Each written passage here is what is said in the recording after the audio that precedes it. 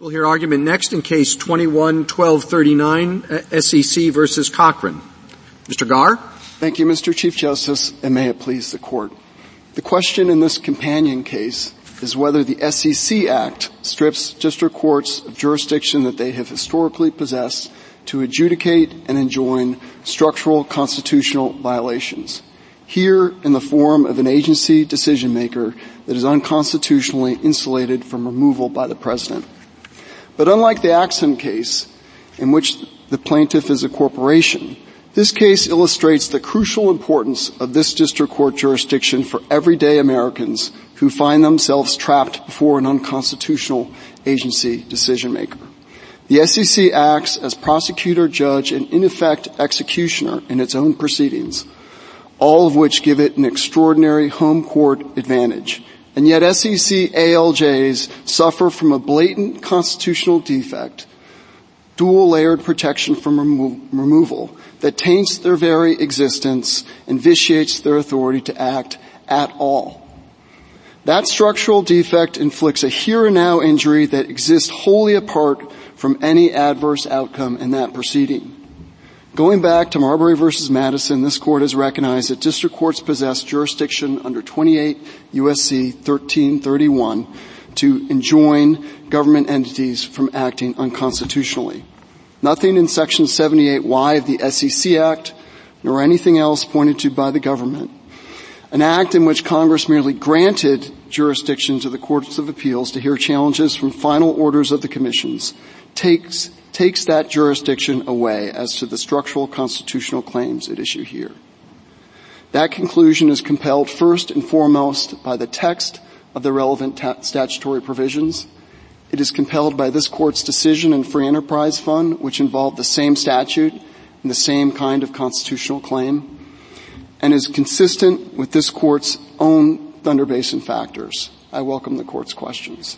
Mr. Garre, is there any meaningful difference between the facts of this case and the arguments in the previous case? In essence, no, Your Honor. In this case is different in a few respects.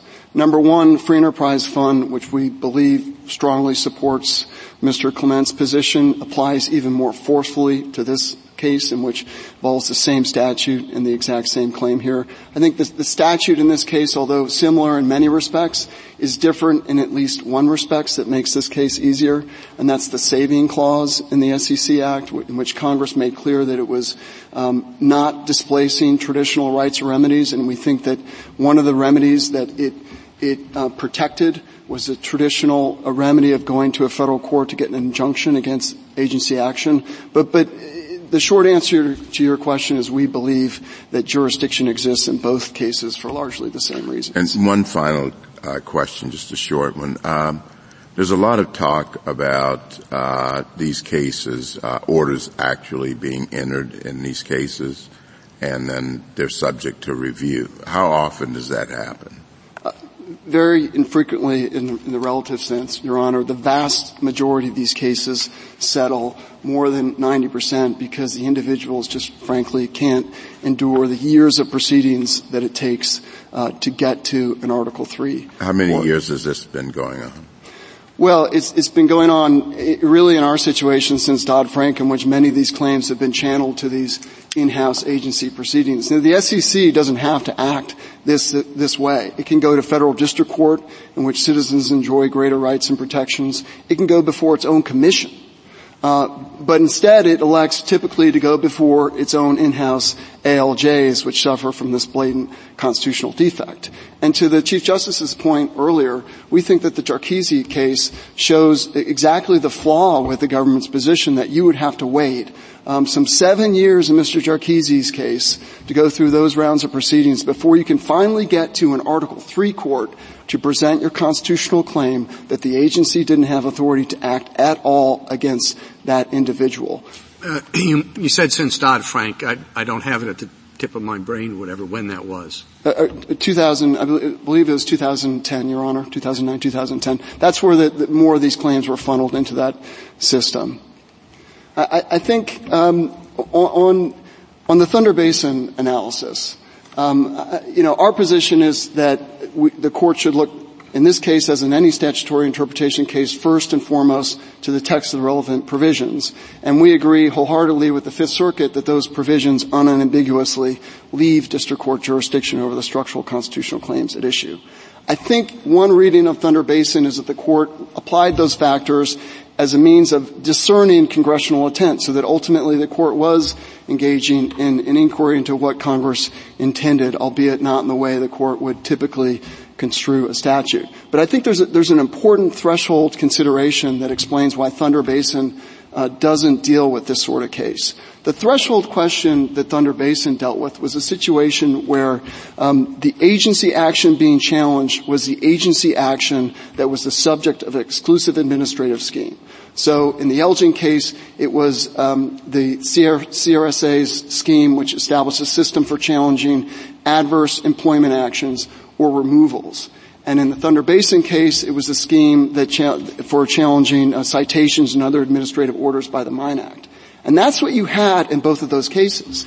And in that situation, where you're challenging the very thing that Congress channeled to an alternative scheme, the Thunder Basin factors were actually a way in which the court would find that jurisdiction was preserved. Even in that instance, where the thing that you're challenging is the very thing that Congress channeled to a different scheme, Thunder Basin could say that, well, no, some of those claims are so separate from that and involve things not before the agencies can, Mr. that Garre, you could go to district court. can I just ask you, because it seems to me that the thing that is bugging me about this, your argument, is that we could look at the statute that's here and discern that Congress intended to allow the agency to do its work and then have judicial review. Not so much, exactly the nature of the claims that can be brought, but at a minimum, the fact that the statute requires the Court of Appeals to wait, in general, before it gets involved. You have to have a person who's been aggrieved by a final order of the Commission before the Court of Appeals gets involved. Makes me wonder whether Congress really intended for 1331 to be operating to allow the district court to be issuing and considering interlocutory arguments by parties, whether they're the kind that you're making, this entire thing is unconstitutional, or other things, discovery, whatever. I'm worried about a notion that 1331 can be used here to undermine congressional intent about the finality of agency action before the courts come in. Sure. So we don't think that there's anything in 78Y, the SEC Act, which indicates an intention to displace district court jurisdiction over the structural constitutional claims at issue here. Now, you're right. Congress made clear that it wanted challenges to final orders to go to the courts of appeals. But another thing that's, I think, relevant to the question here is that in describing what the courts of appeals could do, it said it could set aside or modify an order on the record that had been developed. And I think that that's pertinent to the question here, because that doesn't really give us the relief that we're looking for, which is an injunction against proceeding before unconstitutional I understand, but my question is, can we fairly discern that it was Congress's intention to allow for that kind of interlocutory argument to be made? Or was it saying, I agree with you, there's nothing that suggests that that argument can't be made at all, but can we fairly look at the language here and say that Congress intended for that kind of argument to be made while the proceedings were going on? And I think it matters. One of the things that your colleague on the other side pointed out is that maybe there was a reason why Congress would have wanted that to be made later, in part because it may avoid having to have judicial review at all. And traditionally our thought has been, you don't jump in to decide constitutional questions, and if there's a way to avoid it, you do. So it seems rational to me that when Congress was putting off even Court of Appeals review in this case, it was saying anything that you have related to the sort of constitutional nature of this, wait until the agency finishes, and then everything can be brought at that time. Right. So I think that set of concerns is different, Your Honor, in the sense that we are suffering what this Court has called a here and now injury by simply having to proceed before an ALJ that is unconstitutional in its very existence. But that assumes the merits. That assumes the merits, right? Well, what it does, it looks to the particular kind of claim here. Of course, you're right. We have to actually prove that the removal restrictions are unconstitutional. But it's what distinguishes this structural constitutional claim from the sorts of preliminary orders that you might see in an ALJ proceeding, which don't actually aggrieve one until they're embodied in a order of the Commission, which at that point in time you can challenge to the Court of Appeals and get the relief you're asking for by having the Court of Appeals set aside that order. That's not true here, both because we're suffering this injury wholly apart from whether or not we win or lose at the end of the day for the agency. Why isn't that any single person who has the type of claim that would challenge the agency review in a similar way? I mean, we've heard some of the other examples of types of claims. And I'm just wondering, why couldn't anybody make the argument, similar to the way Justice Kagan brought up some examples, those arguments sort of challenge the unconstitutional functioning of the agency? Well, I think most of the arguments that would come up tend to involve the particular facts and circumstances of the individual proceeding. The structural constitutional claims are different. They're not related in any way to the facts or circumstances of a given proceeding. They go to the inherent nature, existence of the decision maker. And I think that's an important, I'm sorry, Your Honor. No, please. I was going to say, I think that's a very important distinction that this Court has drawn, for example, in the Carr versus Saul case. I see a bit of a tension in the way you've started arguing this case because you've said many times the structural constitutional claims are special, different.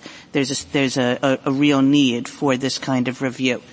And Thunder Basin, it's really a focus on what kind of claims they are. So Thunder Basin allows you to talk about that.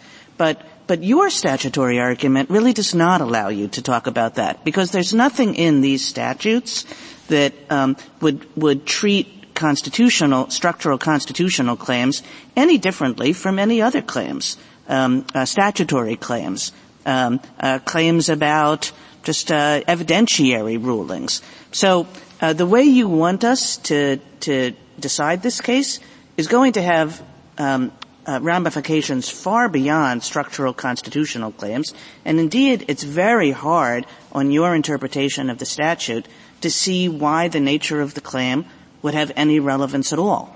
So I guess first I would say we would be comfortable if this Court followed the text of what Congress enacted and held that there was jurisdiction here and perhaps jurisdiction in other cases to be sorted out applying the tools that district courts apply all the time, exhaustion, finality, and whatnot. But the second is, I guess I would disagree with the premise of Your Honor's question in the sense that structural constitutional claims are different in a way that's meaningful in the statute.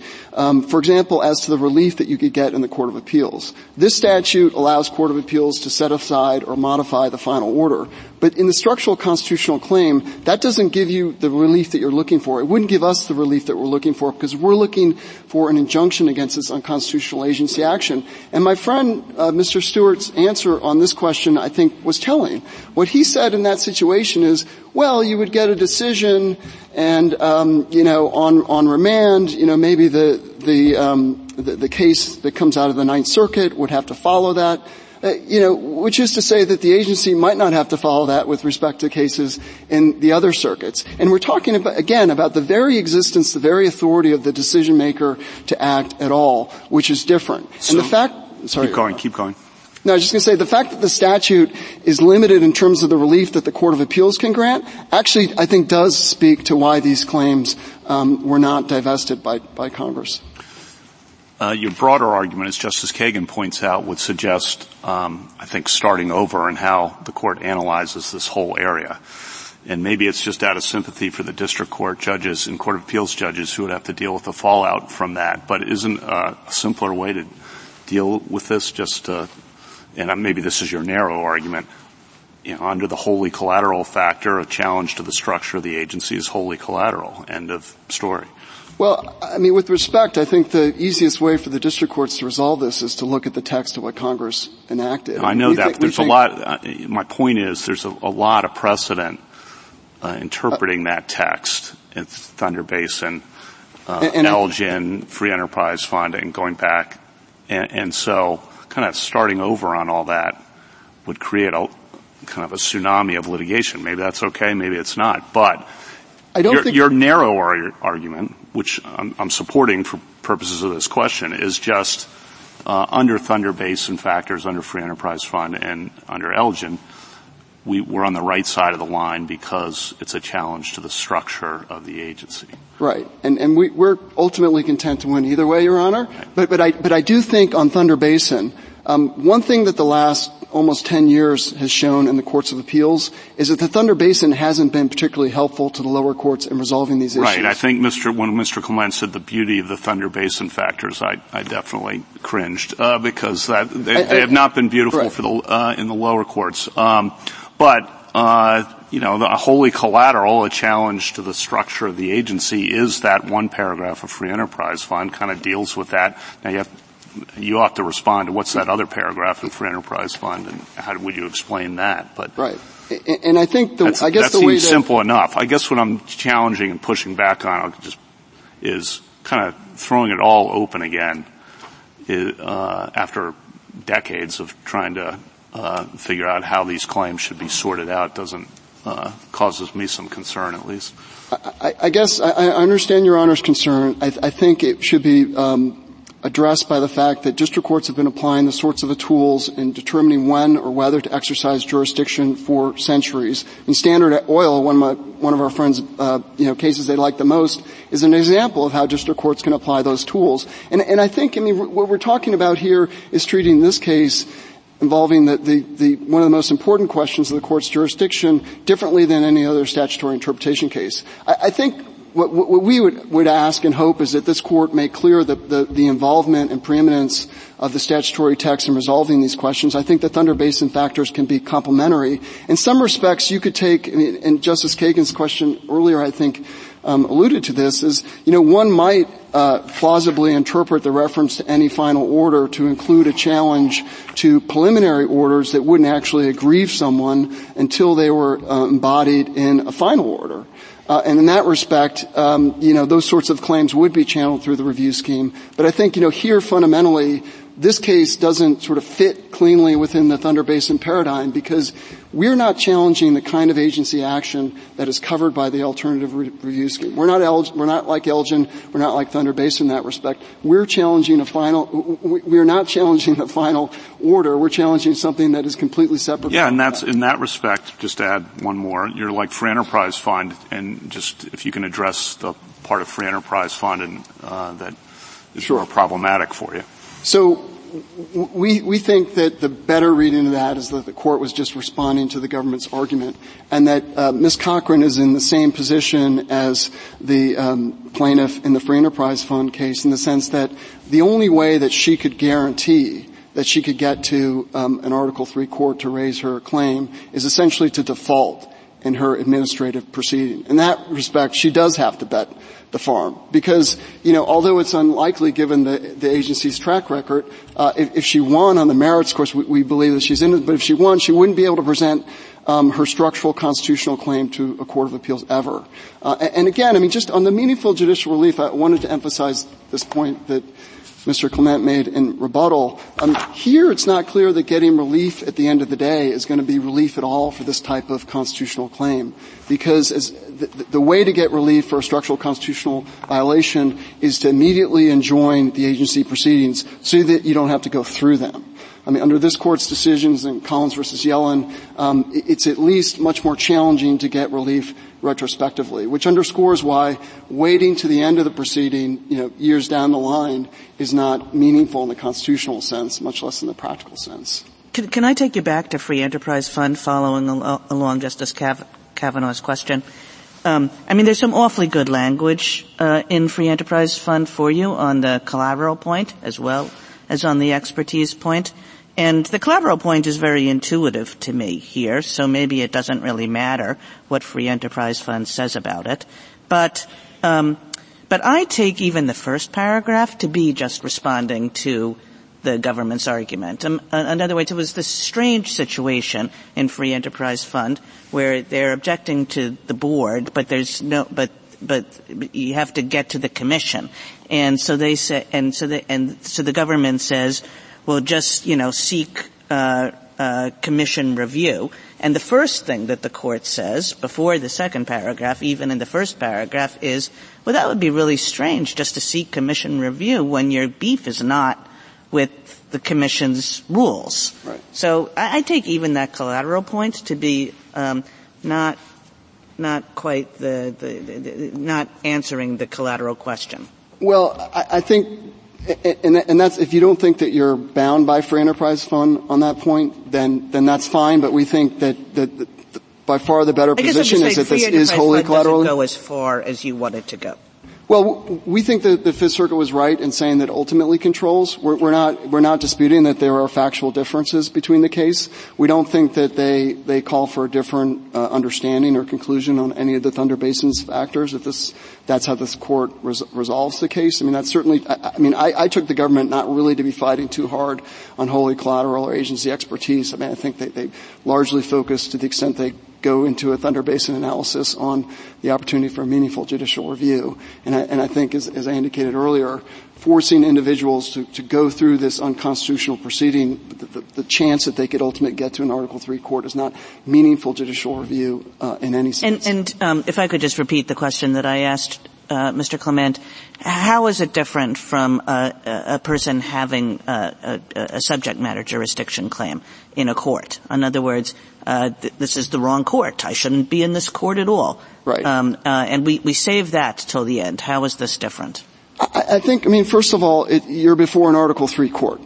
You're not before an administrative decision maker that is not independent, protected with the protections of Article III. And I think, and that's important. We're talking about individuals who are hauled before administrative agencies who ultimately want to present their claim to an Article III court. The other difference, of course, is subject matter jurisdiction, although, protected in some respects under the Constitution. Here we're talking about constitutional violations. And this court has always, going back hundreds of years, recognized the historic role of district courts in being open to hear and redress unconstitutional government action, particularly of the structural type. I'm still not sure why.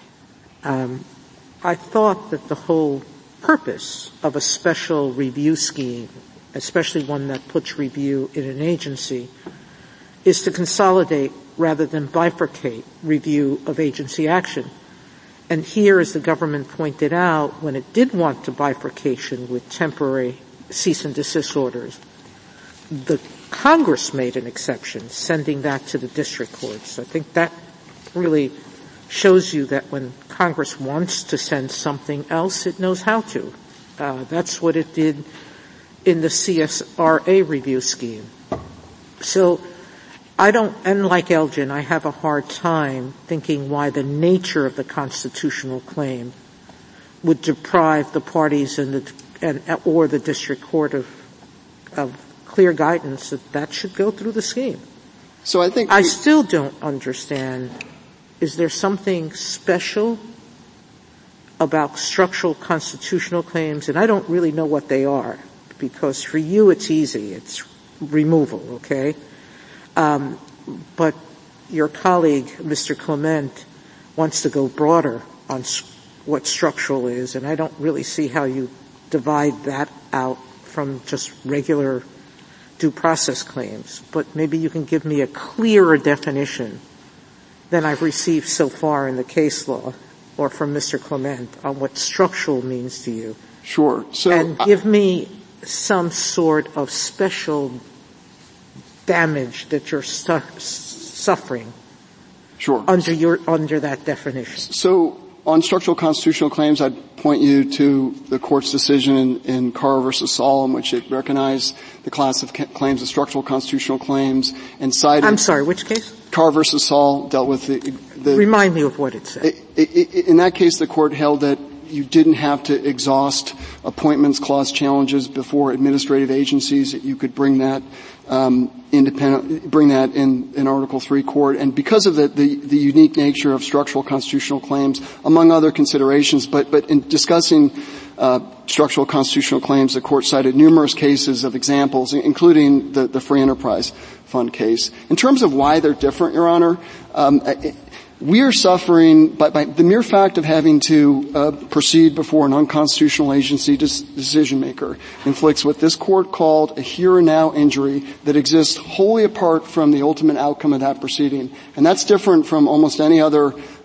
type of preliminary challenge you could imagine to that proceeding. If there's a due process violation of any kind in a proceeding, whether it's a violation of a regulation or a violation of not enough notice or not enough clarity, those things routinely certainly in court cases we leave to the end. But I don't know why we should be permitting district court interference with the process that Congress has given to the agency to conclude that matter. So I think this court has recognized that structural constitutional claims are different in terms of how they inflict injury that's separate and unique. And the other point I would say is, in order to get meaningful redress of that injury, you need an injunction that stops the proceedings, forcing you, that prevents you from having to undergo them again. And that's different from a case where even if you've suffered a due process violation based on the particular application of a rule or a statute, you could get relief from that, getting relief from the order. That's not true with respect to this unique class of constitutional claims here. Thank you, counsel. Justice Thomas? Anything further, Justice Sotomayor? Justice Gorsuch? Just a couple quick questions, I hope.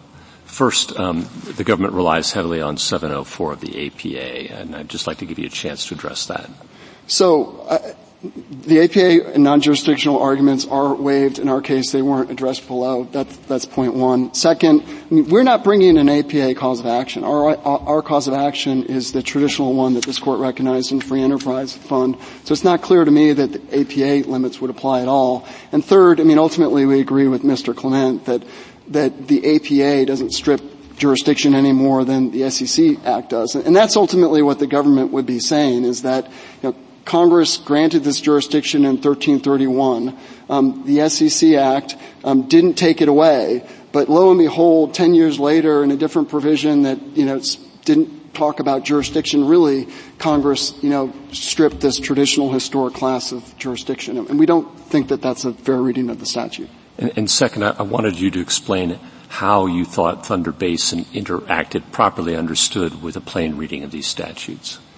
So we would start with the text of the statute. We think that the Thunder Basin factors in some ways could be relevant in thinking about whether Congress actually intended to strip jurisdiction. For example, where you're talking about something that is wholly collateral, where the agency doesn't have expertise to address, it would be unusual to think that Congress, forced parties to go through the administrative proceedings before getting judicial review on that. So in that respect, we think the factors could inform the court's analysis of what Congress intended and supplement a textual inquiry. But we think, ultimately Congress says what it means and means what it said. And that here, as the Fifth Circuit concluded, the textual analysis is quite straightforward. Well, the textual analysis here, it says final orders are reviewable in the Court of Appeals. And we don't have one of those. Correct. I could understand maybe a world in which we would look, if we had a final order, to Thunder Basin factors to see whether nonetheless there should be room for a district court proceeding. And I think that may be what happened in Thunder Basin. I just wanted to give you a chance to react to that. I think that's exactly right, Your Honor. That really, if you look at Thunder Basin and Elgin, what they say is you look first to whether you're challenging an agency action that is the subject of an exclusive judicial review scheme. And at that point, or if you say yes, then you engage in the Thunder Basin analysis to see whether nevertheless the district courts would still have jurisdiction over that claim. So we don't get past that first stage here because we're not challenging any agency action covered by an exclusive judicial, statutory scheme. We're not challenging the final order. Justice Kavanaugh? Justice Jackson? Yes. So I guess you could also read the statute, as I said at the beginning, to raise the concern that you're not challenging a final order. That if you read the statute to be Congress's intention to not allow for judicial review while the agency has the issue, then the fact that you're not challenging a final order seems problematic. But let me ask you to react to something that Justice Kavanaugh started helpfully in the sense that he said, okay, so if we're going to craft an order consistent with your view, We could say that claims that are structural and constitutional are wholly collateral and therefore would be allowed to be brought under 1331 jurisdiction. I'm wondering whether to temper my concern that allowing for 1331 jurisdiction to occur for those structural claims while the agency has the issue, could we also say it has to be structural and constitutional, but it has to be the kind of thing that would permit the district court to completely terminate the agency proceeding, so that we don't have it operating like an interlocutory review of an ongoing agency proceeding, but we have this requirement that the remedy that you're seeking as the person who's bringing this structural claim is to shut the whole thing down. Right. I think the answer is yes, in the sense that the structural constitutional claims are talking about the class of claims that really are going to the very existent form, inherent nature of the proceedings. So it's hard to imagine where you're making that kind of structural constitutional claim, why you would have the agency proceeding going forward. I mean, ultimately, I think the district court would have discretion as to whether or not to enjoin the agency proceedings. In our case, the Fifth Circuit enjoined the agency proceedings. Well, what about a removal claim like the one you're bringing? I mean, aren't you just saying, that it's not really a defect in the particular adjudication? It is that if you gave us a different ALJ, one who had his removal protections set up differently, we'd be fine. So if the agency paused and reconfigured the ALJ and then came back to you, they wouldn't have to start again with a new indictment or whatever it is, however they start their proceedings. I mean, aren't you in a way not terminating by bringing a structural claim about ALJ removal processes? They could cure that and just keep going? So I don't think they could cure that, in the sense that we're challenging the constitutionality of all SEC ALJs, because all SEC ALJs are unconstitutionally insulated from removal by the statutes that Mr. Clement referred to earlier. So to get redress from that, you would actually declare the statutes unconstitutional, and that's ultimately what we're asking for in this case. You can see it on page 64 of the Joint Appendix, a declaration that those statutes are unconstitutional. But those go to the very authority and existence of the administrative decision maker that Ms. Cochran currently faces. Thank you, Mr. Garre.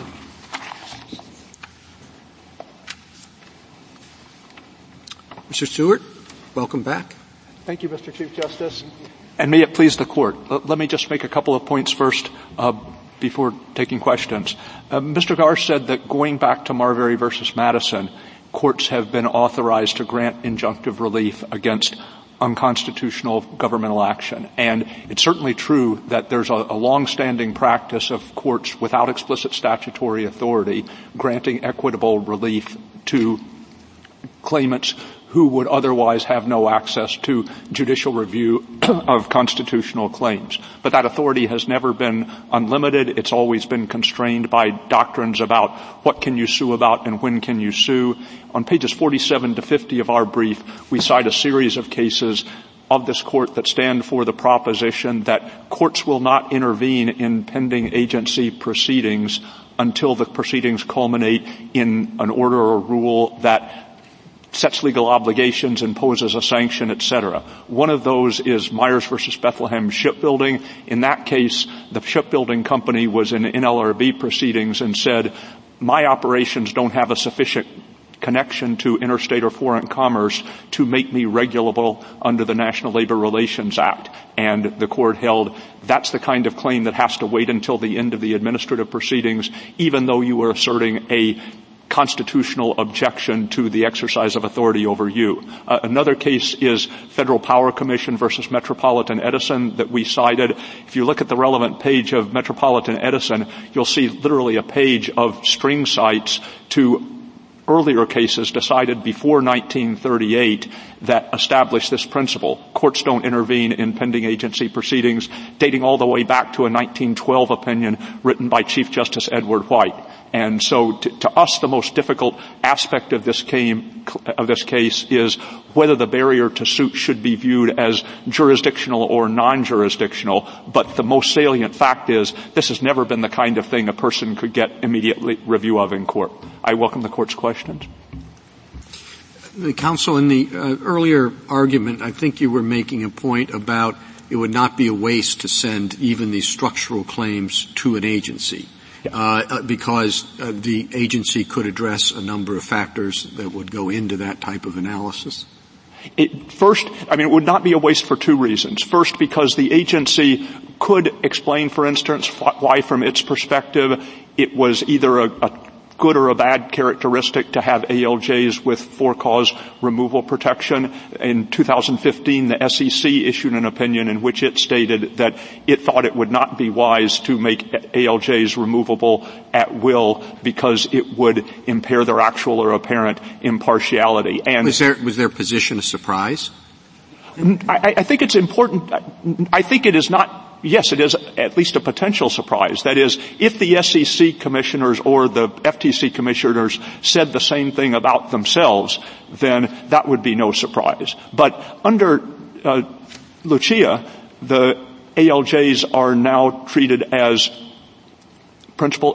officers of the United States. They have to be appointed in conformity with the Appointments Clause. They are being appointed by the commissioners. And under the usual rule that the appointing authority has removal authority, it would be the SEC commissioners who removed ALJs if they were removable at will. It sounds to me like you're just saying the agency might write a brief, presumably defending the structure of the agency. Well, the two things which it can do when the case goes before the district court. I guess the two or three things we would say are, first, yes, we could put these points in our brief, but often the court... my point is when you send it back, you're saying the agency it would be a valuable thing to send to the agency a claim that the agency is unconstitutionally structured because you'll get the benefit of their views. Well, which is what you would get if you go to 1331 and you get a brief from the government. You would get a brief, but I think in various contexts the court does sometimes distinguish between the opinions that were expressed by the agency officials, the commissioners, in their own name and the post hoc justifications from agency lawyers. And it would be a self-denying position if the SEC commissioners said, yes, we are the removing authorities, but we think it is a good thing for us not to be able to remove the ALJs at will because it would compromise their impartiality. That might or might not carry the case at the end of the day, but it would not be self-aggrandizing. But the second thing I would say in terms of would it be a waste of time, and this is what the court said in Elgin, it's what the court said in FTC versus Standard Oil, that even if the agency is not going to apply its expertise to the particular issue that is being argued about now, the agency may still apply its expertise to other subjects that will produce a ruling that will obviate the need for the court to decide the issue at the end of the day. And Mr. Garber... In Elgin, that argument, I think, would have stronger force because the issues there were intertwined with the constitutional claim. And as I understand it, that the view of the court was, just as you're suggesting is true in this case, that they have something to add to it in terms of posturing the claim and its interaction with the Civil Service Reform Act provisions. But here, your multiple friends on the other side argue that's not the case at all, that this is a straightforward constitutional claim that would be presented the same way regardless of what the nature of the proceedings were. Well, but they are also saying, independent of their arguments that the adjudicators are improperly insulated from removal, that they should not be held liable under the relevant statutes. That is, Axon's complaint initially had a count that sought a declaration that it hadn't violated the antitrust laws. Mr. Garr was just saying that Ms. Cochran believes that she is innocent. Is that just an alternative basis for relief, or is that, as I understood it to be in Elgin, an intertwined, that the constitutional claim was intertwined with the not jurisdictional, the sort of merits of the agency issue? Well, I think the court's point in Elgin was there was a dispute, for instance, about whether a constructive discharge had occurred. And the MSPB would obviously have expertise in the circumstances that would and would not constitute a constructive discharge. And so at least with respect to one or more of the plaintiffs, if the MSPB had concluded you were not constructively discharged, that would have obviated the need for a court to decide whether the law providing for a mail-only registration for the Selective Service was unconstitutional. And the court said the same thing in Standard Oil, that it didn't expect the agency to devote any more resources to the reason to believe determination. Keep going. But it thought that if the agency determined that Standard Oil was not liable, then there would be no need for judicial review. And Mr. Garre was saying, well, that means I won't have a court entertain my constitutional challenge. But the usual way of reacting to that is it's a good thing if a court doesn't need to decide a constitutional issue because the plaintiff is awarded relief on other grounds. I'm sorry. Go ahead. I asked you this before, but I'd like you to pay attention not to the removal provision, but to the clearance process, and I know that's not in this case, it's in the other one. The clearance process and combined investigator-prosecutor adjudicatory challenges of the other case. Those are due process challenges. Are they intertwined in the merits in a different way than the removal is? I mean, they are not intertwined. There's no real overlap between the question, are those provisions valid, and the question, did Axon violate the antitrust laws or did Cochran violate the Exchange Act? So you're right that they're not intertwined with the merits provisions, but they are still intertwined with the provisions that govern SEC adjudications and judicial review of SEC adjudications. And as I was saying in response to Justice Kagan, if you had a dispute about whether an ALJ was right or wrong in excluding particular evidence that was proffered by the respondent in a proceeding, the question whether the evidentiary rule had been properly applied might be essentially unconnected to the question, did Ms. Cochran violate the securities laws? But it's still the type of issue Well, I was thinking on the clearance process rules. The agency could tell us or decide to change its rules.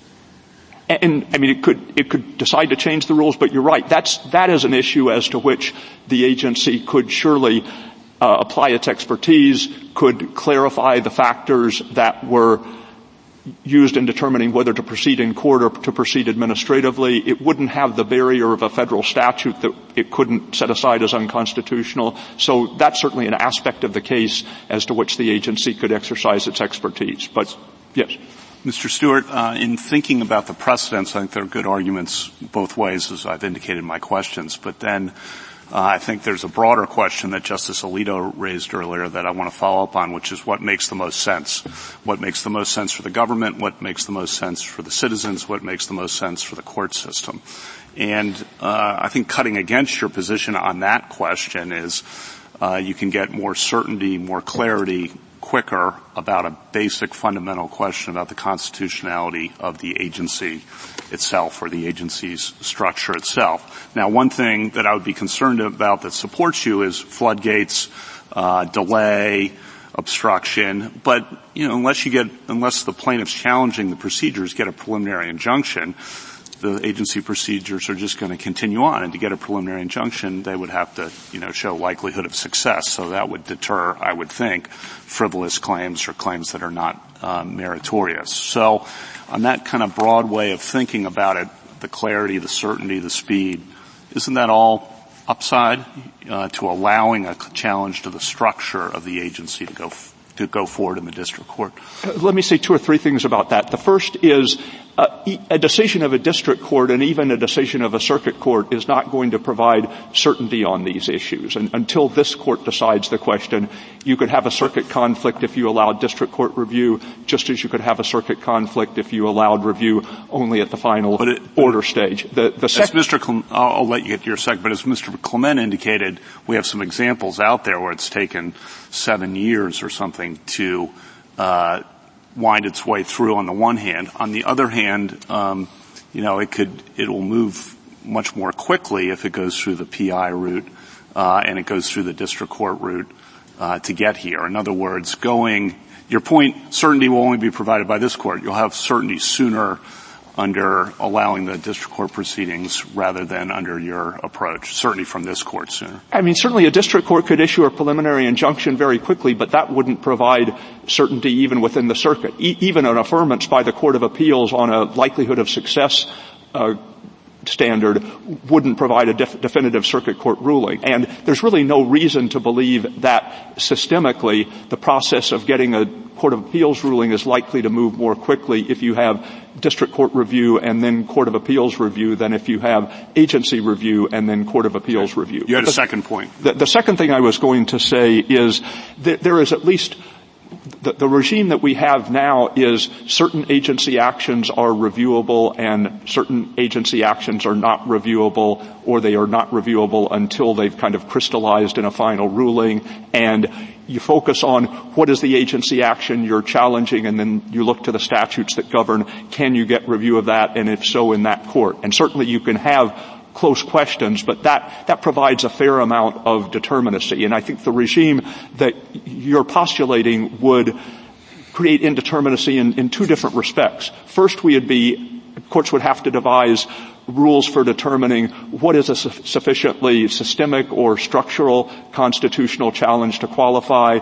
In Free Enterprise Fund, the argument was not just that the PCAO members were improperly insulated from removal. There was also an appointments clause challenge, which didn't prevail, but was to the effect that they had not been constitutionally appointed. And under that theory, they were unlawfully exercising governmental power, so every aspect of the agency's operations was alleged to be tainted. Here, what Mr. Garre is focusing on is the agency adjudications, and it's a significant part of what the SEC does, but it's far from the whole thing that the SEC does. And so the court would have to the lower courts would have to develop a framework for determining what is sufficiently structural. And then you'd also have a question, what non-final agency actions are reviewable for immediately? And so you have a very established rule that you can ordinarily get judicial review of a final agency regulation. But if the agency issues a proposed regulation and you think it exceeds its authority under the statute, et cetera,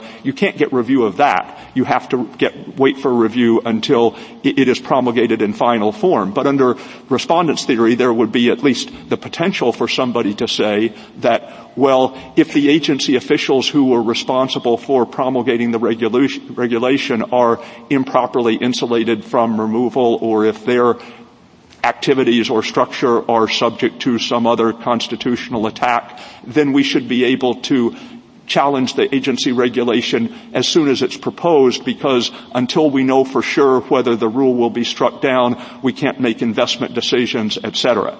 It creates indeterminacy, again, not just as to what category of legal theories will get you out of the ordinary rules, but once you've articulated what a court considers to be a structural challenge, what additional categories of non-final agency action can you challenge? Can I ask you about your reliance on collateral order doctrine cases? It's not clear to me why the situation here is in any meaningful sense parallel to the situation in a case where a party invokes the collateral order doctrine. In those cases, the basis of jurisdiction that the party is claiming is 1291, which limits jurisdiction, the Court of Appeals jurisdiction, to final decisions. In the ordinary sense of the word, the orders that fall within the collateral order doctrine are not final. They're not the last order in the case that finishes everything up. So it is an exception to the ordinary meaning of clear statutory language, final decision.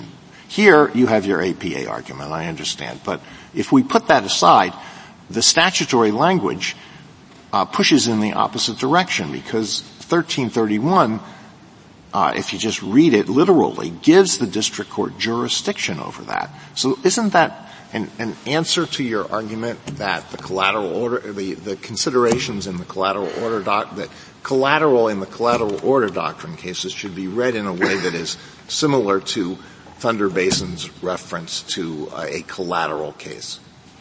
I mean, first, I think the collateral order, the relevant statutory language in 1291 refers to final decisions, not to final judgments. And the court in the collateral order decisions has explained that what it has articulated is not an exception to the final decision rule. It is an interpretation of the term final decision. And the court has said ordinarily that is limited to final judgments. But there will be some other orders entered in the course of the proceedings that are not final judgments, but that do count as final decisions because they finally resolve an issue having certain characteristics. And the collateral order jurisprudence has overlapped substantially with the Thunder Basin factors. That is, one of the factors is whether this order that you seek to have reviewed immediately is collateral to the merits. Another factor is, would meaningful review be available on appeal? And that overlaps with the first of the Thunder Basin factors. So our argument is not that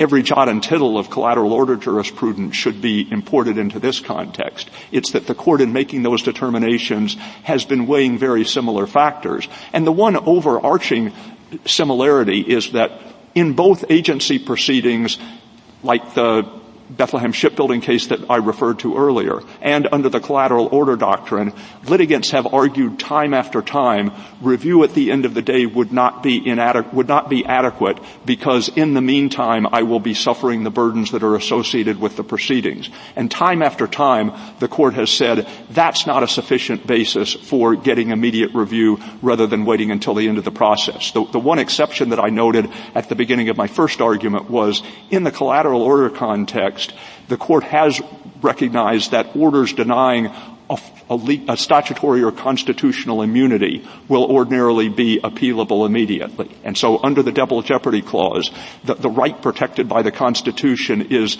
the right not to be placed twice in jeopardy. It is a right not to be tried. But here, in cases like, in these two cases and other cases like it, put the APA aside, there is no statutory language that is similar to 1291.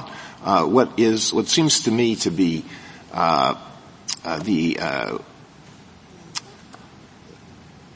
like 1291 in these cases is simply an inference of congressional intent that you draw from the statutes giving the courts of appeals jurisdiction to review certain orders of the administrative agencies. The statute doesn't even say, these two statutes don't even say exclusive jurisdiction. So we infer it's exclusive, and not only that, we infer that except for some category, some subcategory of cases, this not only gives the courts of appeals exclusive jurisdiction, but it precludes jurisdiction that district courts would have under 1331. You know, I said at the outset of this argument that in our view, really the hardest question is whether Cochran should lose for jurisdictional reasons or should lose on some other basis, because Standard Oil makes so clear that the commencement of an agency adjudication is not final agency action. And I agree with you that it would certainly have been a plausible way for the court to proceed to say that if a claim asserts a violation of federal law, then by definition it arises under federal law, and therefore it falls within the jurisdictional grant of 1331. And if you filed your suit in district court, the district court has jurisdiction, and there are lots of other potential objections to the suit going forward, but jurisdiction is not one of them. That would have been an entirely plausible way for the court to approach this from the outset. But the court has repeatedly done the contrary. In Thunder Basin, in Elgin, in Hink versus United States, that was a case involving a statute that granted the tax court authority to review certain challenges to IRS decisions regarding the abatement of interest. And the court concluded that, yes, the suit that the plaintiff had filed in the Court of Federal Claims fell within the literal coverage of the Court of Federal Claims grant of jurisdiction and also would have fell within the literal coverage of 1331. But given Congress's evident intent that the tax court be the only available forum, those courts were divested of jurisdiction. Again, you could have come out with the same bottom line by saying, yes, there was jurisdiction in the Court of Federal Claims, but the only cause of action that you had was elsewhere, and so your suit is dismissed. And in stressing the jurisdictional aspect of this, we have tried to brief and argue the case in the way that this court has approached similar cases in the past. But certainly the part of our brief that addressed cause of action was intended to make the point that even if you take the view that Justice Alito has propounded and that Axon and Cochran have endorsed, in which anything that asserts a claim under federal law by definition arises within the district court's jurisdiction. It's a plausible way of approaching it, but the suits still couldn't go forward because they're not challenging anything that you can sue about. And again, to us, the salient feature of cases like Elgin, whether or not you think it was right to couch this as a jurisdictional problem, is in deciding whether your suit can go forward in the court that you filed it in, we need to look at the agency action you're challenging, not at the legal theory you were asserting as a basis for finding that action invalid. I thought Free Enterprise Fund pretty clearly put the kibosh on your cause of action argument. Well, Free Enterprise Fund, as we pointed out in the brief, the PCAOB was not defined to be an agency, so any arguments based on limitations imposed by the APA wouldn't have had purchased. And we don't quarrel with the Free Enterprise Fund Court's repetition of the fact that, yes, for a long period of time, courts have had general equitable authority to grant relief designed to ensure that constitutional violations did not go unremedied, even in the absence of express statutory authority. But there's a big difference between saying the courts can step in to fill the gaps, as in Free Enterprise Fund where the APA didn't apply, or as in some other cases where presidential action is at issue and the president is not an APA action. It's very different to say a court can step in and fill the gaps and say the court can provide a cause of action kind of contrary to the dictates of the APA. And as I said in the first argument, under Section 703, the APA, we think of an APA suit as a suit in district court kind of under the APA's fallback authorization when no special review provision exists. But the APA also says when a special review provision does exist, you don't have the option of choosing between that and the district court suit. You have to follow the special review provision unless it's absent or inadequate. Can I just clarify about the exclusivity of the Court of Appeals jurisdiction? I thought that was in the statute. Once there's a final order. Is that right? Once there's a final order, and I think it's once the administrative it's at some stage after the petition for review has been filed that I can't remember exactly the procedural step, but up until that time, the agency can amend or clarify its opinion. And at a certain point, the Court of Appeals jurisdiction becomes final so that the agency no longer has that authority. But that's not a question of division of responsibility between the Court of Appeals and the district court. That's a question of at what point does the agency lose the ability to amend its order before the Court of Appeals reviews it. And is your argument about the district court no longer retaining its jurisdiction under 1331 up until that point coming from the statute or the APA, or where is it coming from? I mean, it's coming from the combination of the Exchange Act review provision and the APA. That is, the Exchange Act review provision says the only court that can review the final order is the Court of Appeals. And the APA says preliminary action is reviewed on review of the final agency action. And so that necessarily means it will be reviewed by the court that has the authority to review the final agency action. I thought your pages 47 to 50 were saying we don't really need the APA. We just need the agency action that I mean, it is certainly the case that our 47 to 50 included cases that were decided before the APA was enacted. And so the principle that courts would not intervene long predated the APA. And the APA simply confirms that by referring to final agency action in Section 704. But when we refer to uncodified principles of administrative law, we're met with the legitimate response by our opposing counsel that uncodified principles are less useful than enacted statutory text. And so part of our reliance on the APA is to show that these principles are not just uncodified principles, they are actually law enacted by Congress. Is the APA argument waivable?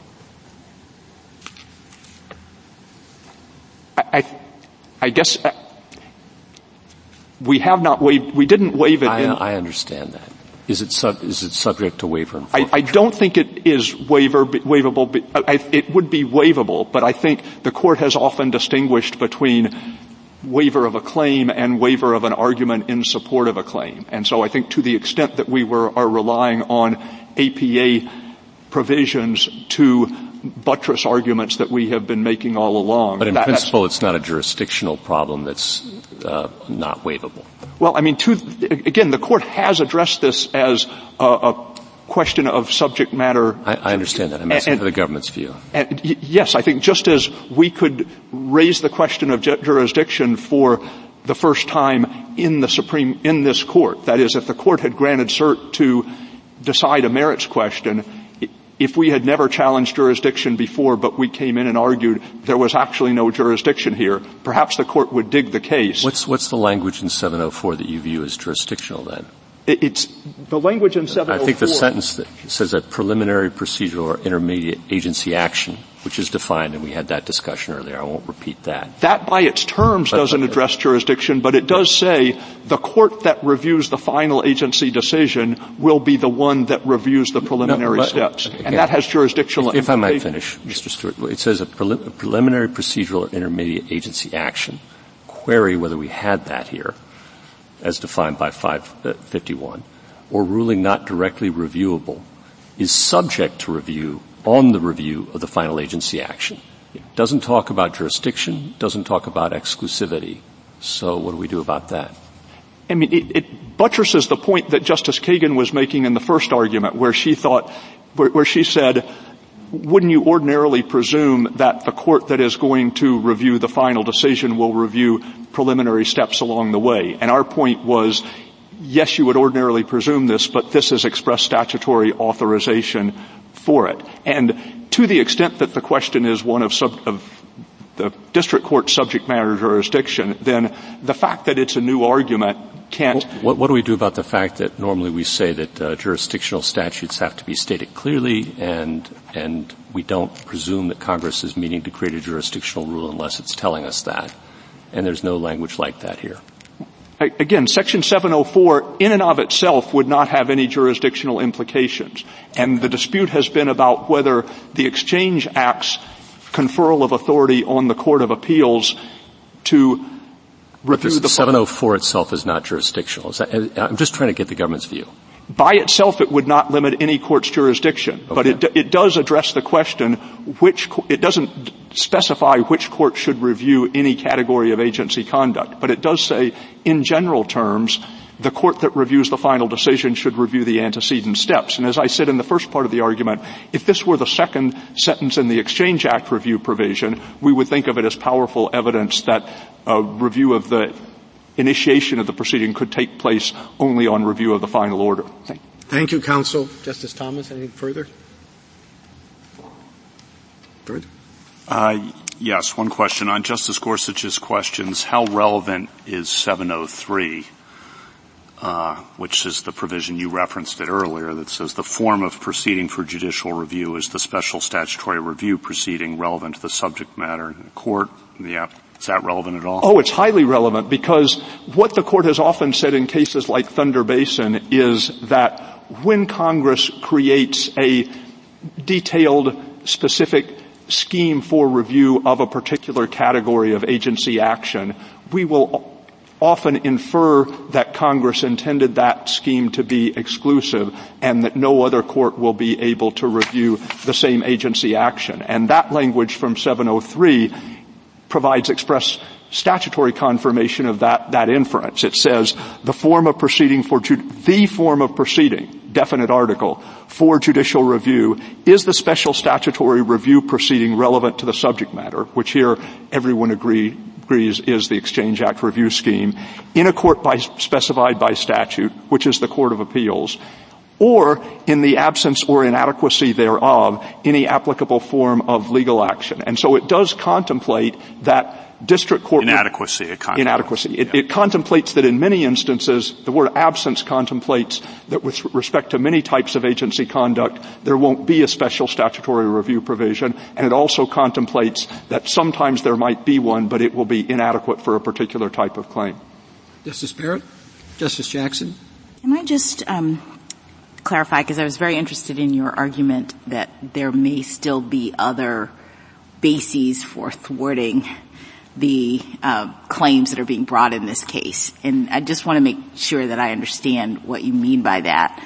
As I see what you're saying, that the very structural constitutional claims that the plaintiffs would like to bring in district court, you would read the statutes here jurisdictionally maybe to allow them to bring it under 1331, but when you got into district court, the government might point to the APA to say there's no final agency action, so you can't proceed under those claims. Is that right? I think that's right, although I would say more generally the logical thrust of the textual argument on the other side, and really the logical thrust of Justice Alito's question was 1331 confers jurisdiction. It encompasses any suit arising under federal law. The Exchange Act review provision doesn't specifically divest that jurisdiction, and therefore the district court has at least jurisdiction to entertain the claim. That logic would apply not just to structural constitutional challenges, but would apply to any claim as like the one in Standard Oil that was based on a federal statute. And so at that point we would say that wouldn't have been an implausible reading of the jurisdictional statute, but once you surmounted the pretty easy jurisdictional hurdle, we would still be able to interpose final agency action objections, et cetera. Now, I take the thrust of the argument on the other side to be that structural constitutional challenges are not simply challenges that fall within the 1331 jurisdiction, but challenges that can actually be brought in court and that will surmount any other types of non-jurisdictional challenges because it's uniquely important that they be adjudicated quickly. If I've misunderstood Mr. Gar's argument, he can correct me. But I took their argument to be, with respect to structural constitutional claims, not just that the district court would have jurisdiction, but that the court would be obligated to decide them on the merits. Yeah, certainly. I apologize for this last question, but you brought up 703 for the first time here a moment ago. And as I understand that provision, it says, with respect to statutes that do provide a form of review, you use that. And here we have one that speaks of final orders, nothing else. And in the absence of a statute that speaks to that question, you normally proceed as you would in any court of competent jurisdiction. Is that right? You would proceed in whatever court was otherwise competent jurisdiction. For jurisdictional purposes. Yeah, now there was right, for jurisdictional purposes. Okay, but Thank you. Rebuttal, Mr. Gar? Thank you, Mr. Chief Justice. I think it's telling that my friend had very little to say about the actual text of 78Y of the SEC Act, and that instead his argument has migrated towards non-jurisdictional arguments based on the APA. Those arguments can be and have been waived here. I think they're irreconcilable with Free Enterprise Fund itself, and they provide no basis for holding that the district courts lack jurisdiction over this important class of claims. I heard my friend complaining about the difficulties of determining whether or not a claim is a structural constitutional claim or drawing the line in the district court. We don't think that will be difficult at all. This court has already told talked about and discussed and is familiar with the concept of structural constitutional violations. That's a line that can be drawn. But to be clear, to the extent that there are any practical problems with that, they pale in comparison with the practical hardships that individuals face in being subjected to years of proceeding before an unconstitutional administrative decision maker before they can get before an Article III court to raise a blatant constitutional defect with those decision makers. Congress knows how to strip jurisdiction when it wants to. There are scores of statutes in which Congress has explicitly stripped jurisdiction, including district court jurisdiction. Congress did not do so either in the SEC Act or anything else that the government has pointed to. District courts have jurisdiction that they have long exercised to protect against these unconstitutional agencies' decision makers. We ask that the court affirm the judgment below. Thank you, counsel. The case is submitted.